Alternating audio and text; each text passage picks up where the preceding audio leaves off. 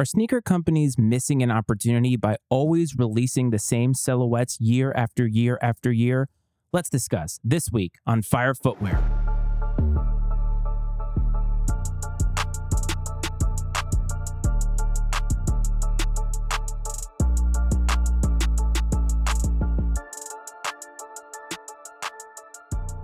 What's up, everyone? Welcome back to another episode of Fire Footwear, a sneaker podcast. As always, I am your host, Matt Freites, or Matty Ice in the podcasting and sneaker world. I thank you for tuning in. I hope that this finds you well, and I'm so happy that you are back. Or if you are new, welcome to the show. Last week, I talked about anticipated sneaker releases for 2023. And while there are a lot of known sneaker releases for 2023, there are a lot of unknown releases. So it wasn't really a comprehensive episode. There's no way that it could be a comprehensive episode. Every single year that goes by, we, the sneaker community, look forward to all the releases, all the colorways. And I think we understand that there's going to be a lot of similarities in what we see year after year. There are just shoes that pique the interest of sneaker culture, that sell, that make the big dollars for these sneaker companies, and you can't really blame them for going back to the well more and more and more. The whole point of sneaker culture is to make money. And while we, the people of sneaker culture, love the shoes for what they are, and maybe there's a sect of people who like it for the money that it can make them, and we've talked about that before, at the end of the day, these companies are not in it for our interest in the shoes. They are in it for the interest of their bottom line and their wallets. In researching releases for this year, I realized that sneakerheads have long been deprived of many classic silhouettes from the lineage of sneaker history, and it made me think to myself, what shoes should companies bring back that haven't been given love in far too long? Over the Christmas break, I was gifted a very, very awesome gift, especially for somebody who loves sneakers, but also for somebody who has a sneaker podcast, and it was Sneaker Freaker Magazine's The Ultimate Sneaker Book. It's amazing. It is chock full of so much history. It was actually a Costco find. So if you are out here and you're thinking, man, I'd love to get my hands on that book, obviously you can get it on Amazon. You can get it at Barnes & Noble. My wife happened to pick it up on a discount at Costco. Not something I was thinking was going to be under the tree. But you know what? It's awesome. And I was looking through it over the time off that I had for the holiday break. And what I realized is that there's more that I did not even know about sneaker culture. And maybe those of you who are old heads listening to this are thinking, duh, you've been in it for so little time comparative to a lot of people. We know all of this history. And as I was flipping through the pages of it, it dawned on me that there's just so many shoes that came out. Some of them were flops. A lot of them were actually really great in the time period that they came out. But we haven't seen a lot of them for so long. I think what has happened is money actually drives the entire business of this to the point that Nike, Adidas, Puma, they're all putting out the shoes that are selling. And you know what? I can't really blame them because we, the sneaker people, are eating them up release after release after release. If you think about all the releases that take place on a weekly basis, almost all of them still sell out, even though it takes a little bit longer these days. So the Jordan 2 release at the end of the year last year, the Jordan 2 Chicago, which I really, really wanted, but at the end of the day decided not to cop for personal reasons, not because I didn't like the shoe, not because I didn't want the shoe. I was making a financial decision. And I'm sure there are a lot of people out there who have to do that because they just do not have the funds to get every single shoe that is released on a yearly basis. That was actually a pretty easy cop. There was good stock. There was a lot of opportunities to get them. I recently rejoined Sole Savvy, and one of the things that I like about it is there's sort of a tiered approach. So if you're somebody who doesn't want to go full bore, you don't want to have access to all the Slack and everything, you can just get a monthly fee and access to the Drops app. That's actually perfect for me to be able to set up alerts and be on my phone. I'm always on the go. I'm never actually able to sit at a computer. So I really, really like that. If you're a sneakerhead and you feel like you don't have an avenue to get sneakers that you want, Sole Savvy is a group that I've mentioned a lot. They're a pay-to-play sort of a subscription where you're paying in to get their knowledge and to have access. And there is something to be said about that model, but it's really not about them. It's about the culture in general. However, I do actually recommend it because that Drops app is wonderful. And I've had an opportunity, more opportunities than I had since I have not been in that group to cop. So the Jordan 2 came out. I had a litany of opportunities to cop and I didn't. That shoe actually sat for a while. Many of the most highly sought after sizes, if you think about the size graph as a bell curve, most people are in the middle, 9, 9.5, 10. Those obviously sold out fairly quickly compared to the other sizes. But if you were somebody on the fringe, you could have gotten a pair of those had you been paying attention and had you wanted them. And while they sold out in the end, they didn't sell out the way that they did 2 years ago. If that shoe had come out during the pandemic in December of 2020, it 100% would have sold out, and we probably would have to pay $800, $900 for it. It's an OG release. The Jordan 2 Chicago was a shoe that Michael Jordan wore. It was a shoe that was made to capitalize on being a quality product and exclusivity, and it just didn't have the same pop back then. But today it would have. So today, I feel like sneakerheads are still buying up shoes, but we're not buying them at the clip that we used to. Maybe there's an opportunity for sneaker companies to go back into their catalogs and re-release some of these shoes that haven't really gotten a shine. And so what I wanted to do in this episode was I wanted to take a look at a lot of the shoes that I had been looking at in the Ultimate Sneaker book and bring them to you and kind of remind you of some of these that I think would actually play today. The whole point of this is to give you a list of shoes that I think would work if we put today's design aesthetics on it, if we put today's technology into it. Obviously, we're going to keep the same retro look of these shoes because that's the whole point of bringing them back. But one thing I have noticed today is that when we bring back a 90s thing, whether it's clothing, whether it's shoes, one of the things that made the 90s so special was how bombastic they were. Everything was bright colors, pinks, purples, yellows, and there was a lot of bulkiness to everything. And I think if we brought something from the 90s back today, we could still have that kind of color aesthetic and that color blocking without being so overtly 90s, if that makes sense. So we're going to start this list with a shoe that I had never heard of until I got this book, and it's the Nike Air Metal Max. This shoe 100% is peak 90s because it's large and it's bulky. But one thing I love about it is the metal mesh ventilation on the upper. Not something you see on shoes very often, and it was definitely a 90s aesthetic. But again, the idea back then was these shoes are big and bulky. We were trying to make them much more appealing for people who were doing athletic endeavors. So that mesh ventilation was definitely meant to keep your foot cool. But when you look at that shoe compared to, say, running shoes or even cross trainers today, it's bulky comparatively. So that was something that was a little bit innovative at the time, but it was never going to really work given just how big these shoes are. But it's got that 90s look that I was talking about. When I saw it for the first time in a picture, it gave me a lot of Yeezy 700 vibes and some of those bulky New Balances that we see. And honestly, I think that it would work today. I think it would play because I think it has that nostalgic factor while also fitting into sort of the aesthetic today. It's really no different than a Yeezy 700, and those are obviously some of the most popular shoes in the Yeezy line. And dad shoes had a little bit of a resurgence there. And again, maybe it's a dad shoe, maybe it fits more for somebody in my age bracket, but I think it could work and again, give a little bit of sleekness to it and put today's design aesthetics on it. I think it would work really, really well. One of the things you should know about me is I'm a big fan of the classics when it comes to casual footwear. I like something that can be versatile. I like something that has that nostalgic feel to it, a very classic feel to it from years past. And the Adidas Ultratech definitely fits that. It's in the same mold as like the Puma Suedes, maybe even the Adidas Sambas, things like that. You could see that being worn with just about every outfit. It could be that everyday shoe that if you wake up and you're looking at your fit and you're like, well, what am I going to wear today? You know what? I'll just put my Ultratechs on and kind of go with it. It was a 1991 OG release and it was definitely very much casual wear. When I saw it, it kind of reminded me of the Saucony Jazz, which is a shoe that is very, very accessible, very, very popular. My wife actually has 2 pairs of them. And they're, again, that everyday shoe. You're not really sure what you want for today. You're not really looking to go for a certain aesthetic. It's just kind of a day.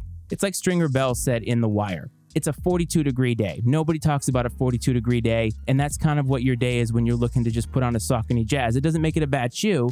It's just for a day that maybe doesn't have a feel to it. And honestly, it could be put in, I'm talking about the Ultratech now, in the casual footwear pantheon for just staples of casual footwear with all those other big brands. Vintage, classic. I think it could appeal to a large mass. And I think, again, with all the materials that we put on today, all the design aesthetics with the different color blocking, different color combinations, there's a lot that could be had there. And I think it could be a very, very accessible general release for just about everybody. You all know that the Air Force One is one of the most popular shoes that's ever been created. It's probably Nike's second highest selling shoe of all time outside of probably an Air Jordan. And the Nike Air Force Max that came out in 1993, 10 plus years after the original Air Force One, was definitely getting inspiration from the Air Force One. One of the things it had was a highly visible air bubble on the heel. Now, if you remember, the Air Max 270s came out a couple years ago, probably 2019.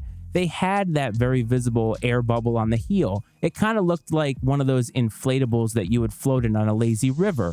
And while those didn't sell to the peak, they kind of are taking inspiration, or at least technological inspiration, from the way that that looked The other thing that it had, though, was a Velcro strap across the laces. Velcro straps were kind of really big, not only on Air Force Ones, obviously, but straps in general were really big in the 90s with some other shoes that I will mention here. You see them a lot on a lot of the cross trainers from that 90s time, especially in the Nike realm, and the Air Force Max definitely had that. But if you actually look into this shoe, the thing that everybody says about it from a basketball perspective was that it was extremely durable. And I think that is something that would actually play today because of all of the people that are out there playing basketball, especially the wear and tear that these NBA guys put on their feet, that these NCAA guys put on their feet. I think it would actually play. And again, it'd be a way to update it technologically to have a little bit more of today's technology on it, make it safer for players to play in, but it would have that old school vibe. And sometimes new school people coming up like to have that old school vibe. So I think that that would definitely fit that aesthetic while, again, paying homage to something that has been the bread and butter for Nike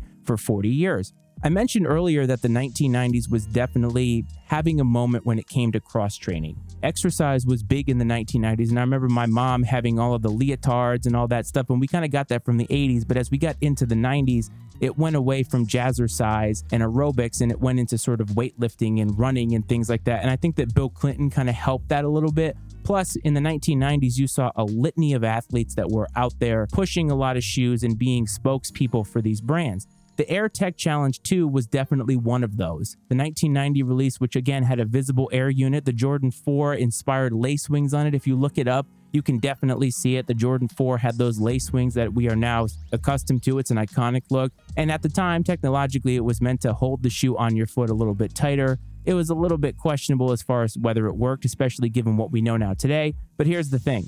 Tinker Hatfield designed it, and you're going to see Tinker Hatfield or hear his name on this list a few times. He has obviously had his hand on a ton. This is, again, another retro shoe that I think would have a little bit more play today because, again, I think when you take some of that old school retro 90s look and put it today, there is a large market for that. So that's a shoe that I would like to see released a little bit more with, again, today's aesthetics. Sticking with that cross trainer line and sticking with another shoe that I think hasn't seen enough play lately, even though it was endorsed by Saquon Barkley a few years back, and that is the Air Trainer 3. This debuted in 1988, so it predates a little bit that 90s boom of cross-training shoes. But here's the thing, it was adopted by Bo Jackson. Now, Bo Jackson was the athlete of athletes back in the day, the dual sport guy, well before Deion, well before Coach Prime. And you know what? It was a big deal back then, but I think it sort of petered out. And it has seen very little retroing since its heyday. And its heyday is now 30 plus years ago. Again, another visible Air unit on the heel. So it continues with that aesthetic that was very, very popular back then that Air Jordans helped to adopt. And I think if you put it today with an athlete that maybe had a little bit more pull, and that's not a shot at Saquon Barkley, but at the time, Bo Jackson was the guy. He was the athlete. Everybody knows. Bo knows, remember? Saquon Barkley has had an up and down career in the NFL. We haven't seen him in the forefront. He's a running back, yes, but this is not a running back league. It's a quarterback league. Imagine how popular this would be if it was given to, say, Patrick Mahomes or something like that. I think it would actually be a fun time. I want to give a shout out to a listener here, and his name is Brett. He has been listening to this show since day one. He has supported me since day one of me doing sneaker content well back in 2020.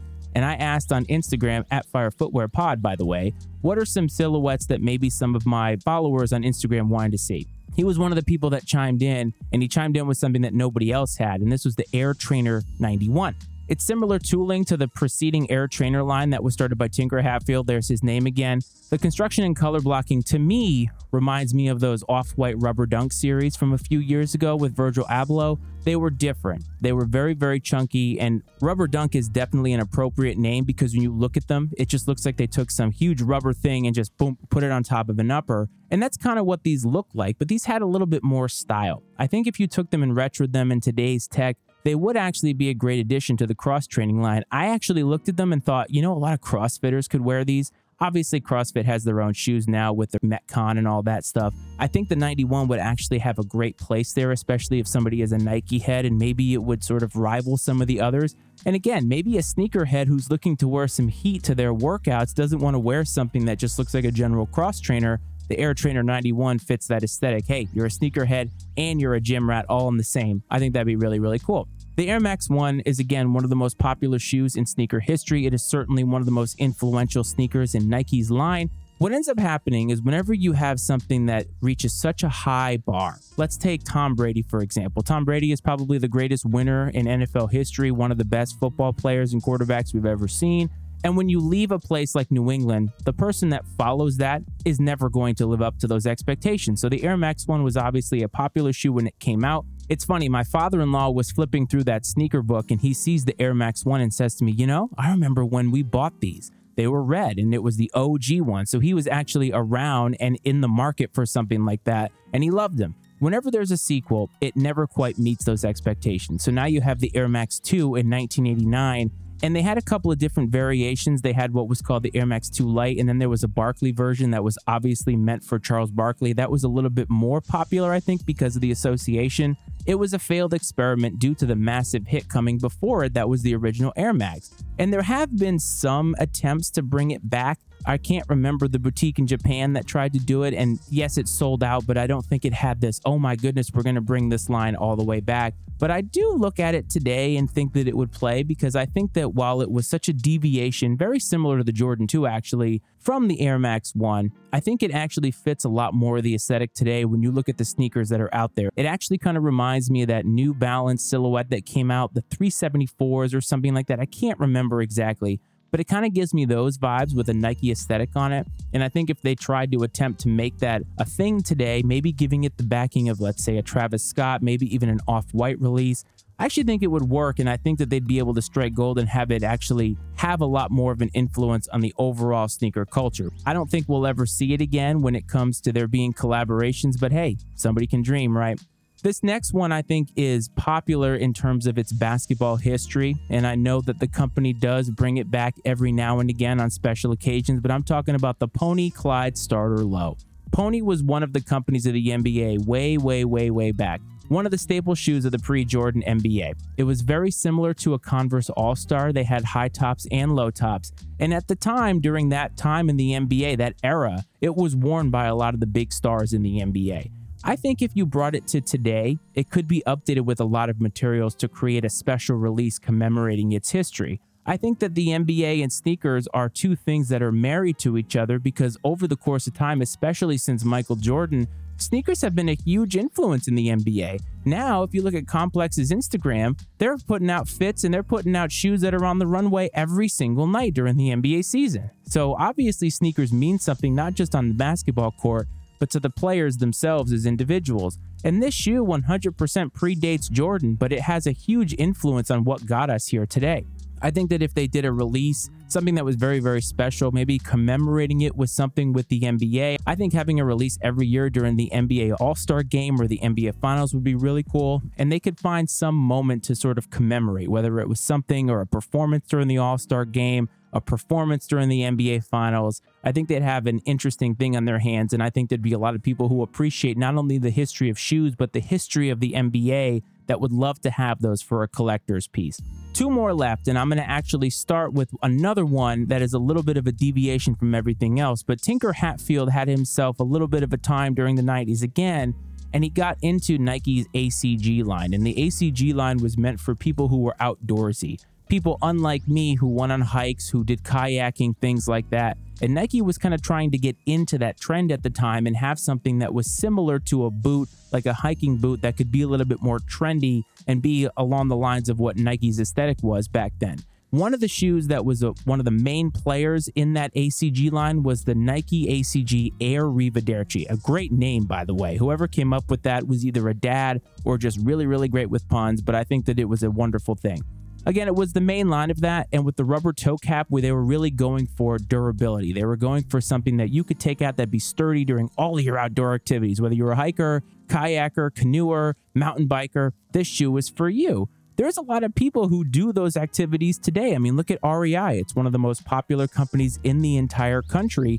There is a huge sect of people who love to be outdoors. And I would wonder to myself, how many of those people actually are sneaker people as well? Maybe we could kind of bring those two Venn diagrams together and try to find that mutual ground. And maybe there is a way to do that. I know that they did release that a couple of years ago, and I believe that it had a great response to it. I think they could do a little bit more with that. And I think the play on words is really fantastic. And I think they'd have a hit on their hands if they did that.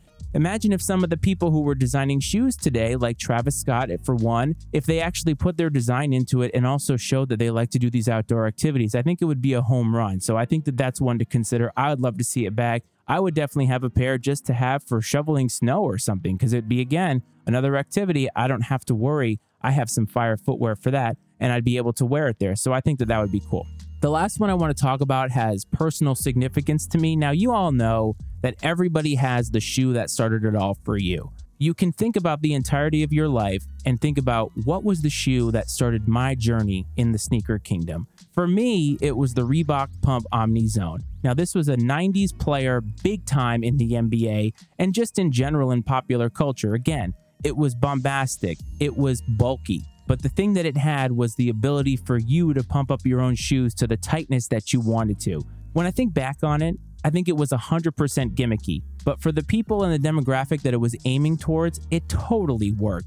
And the athletes that they had representing this shoe back in the day, Dee Brown, Shaq, Michael Chang, those people were major players in the sports world, and they had a lot of visibility. I remember Dee Brown winning the dunk contest wearing those and pumping himself up with that dunk. I mean, that was just amazing. And for me as a kid back then, we're talking about early teens, preteens, being able to have something like that would have been a joy.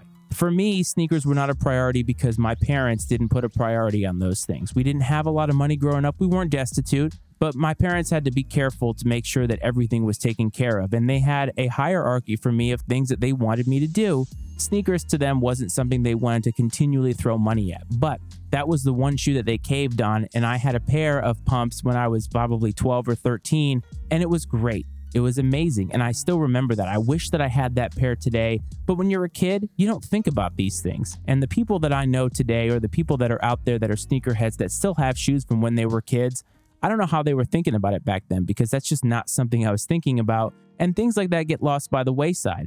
I really wish that they would bring the pumps back. They have, but I wish that they'd bring them back even more. They weren't just special releases. It would be amazing if I could go out and get a pair of those and just have them, maybe give them to my son one day, because again, it has a personal significance to me. And I do believe that shoes that have a story and have an emotional attachment are the best shoes out there. If you're listening, besides Air Jordan or Nike Dunk Retros that many sneakerheads are waiting for, what is a forgotten sneaker silhouette you'd like to see given some love? Reach out to the show. Instagram @FireFootwearPod is the handle. That's the place that you can find us. We're now on Facebook. Just search the name of the show, Fire Footwear. If you want to find me personally on Twitter, the handle is @MattyIceFreights. If you have any questions for the show, firefootwearpod@gmail.com is the way to get in touch with me. And if you are listening on Apple and Spotify, please hit that follow button. Please give us a rating. Please give us a review, whatever applicable. Those things help the channel to grow. They help the show to get more exposure. And that just means more Fire content from me to you. I want to thank you for tuning in this week. I want to thank you for all your support. I hope that this finds you well. I hope that this finds you safe. And as always, from Matty Ice to you, I will talk to you next week. This is Fire Footwear.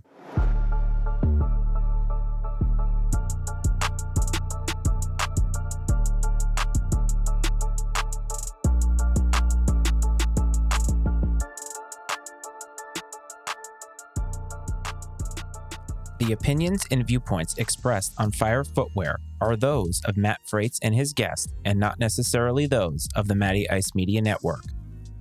Fire Footwear is exclusively owned by Matt Freitz and is brought to you by the Matty Ice Media Network.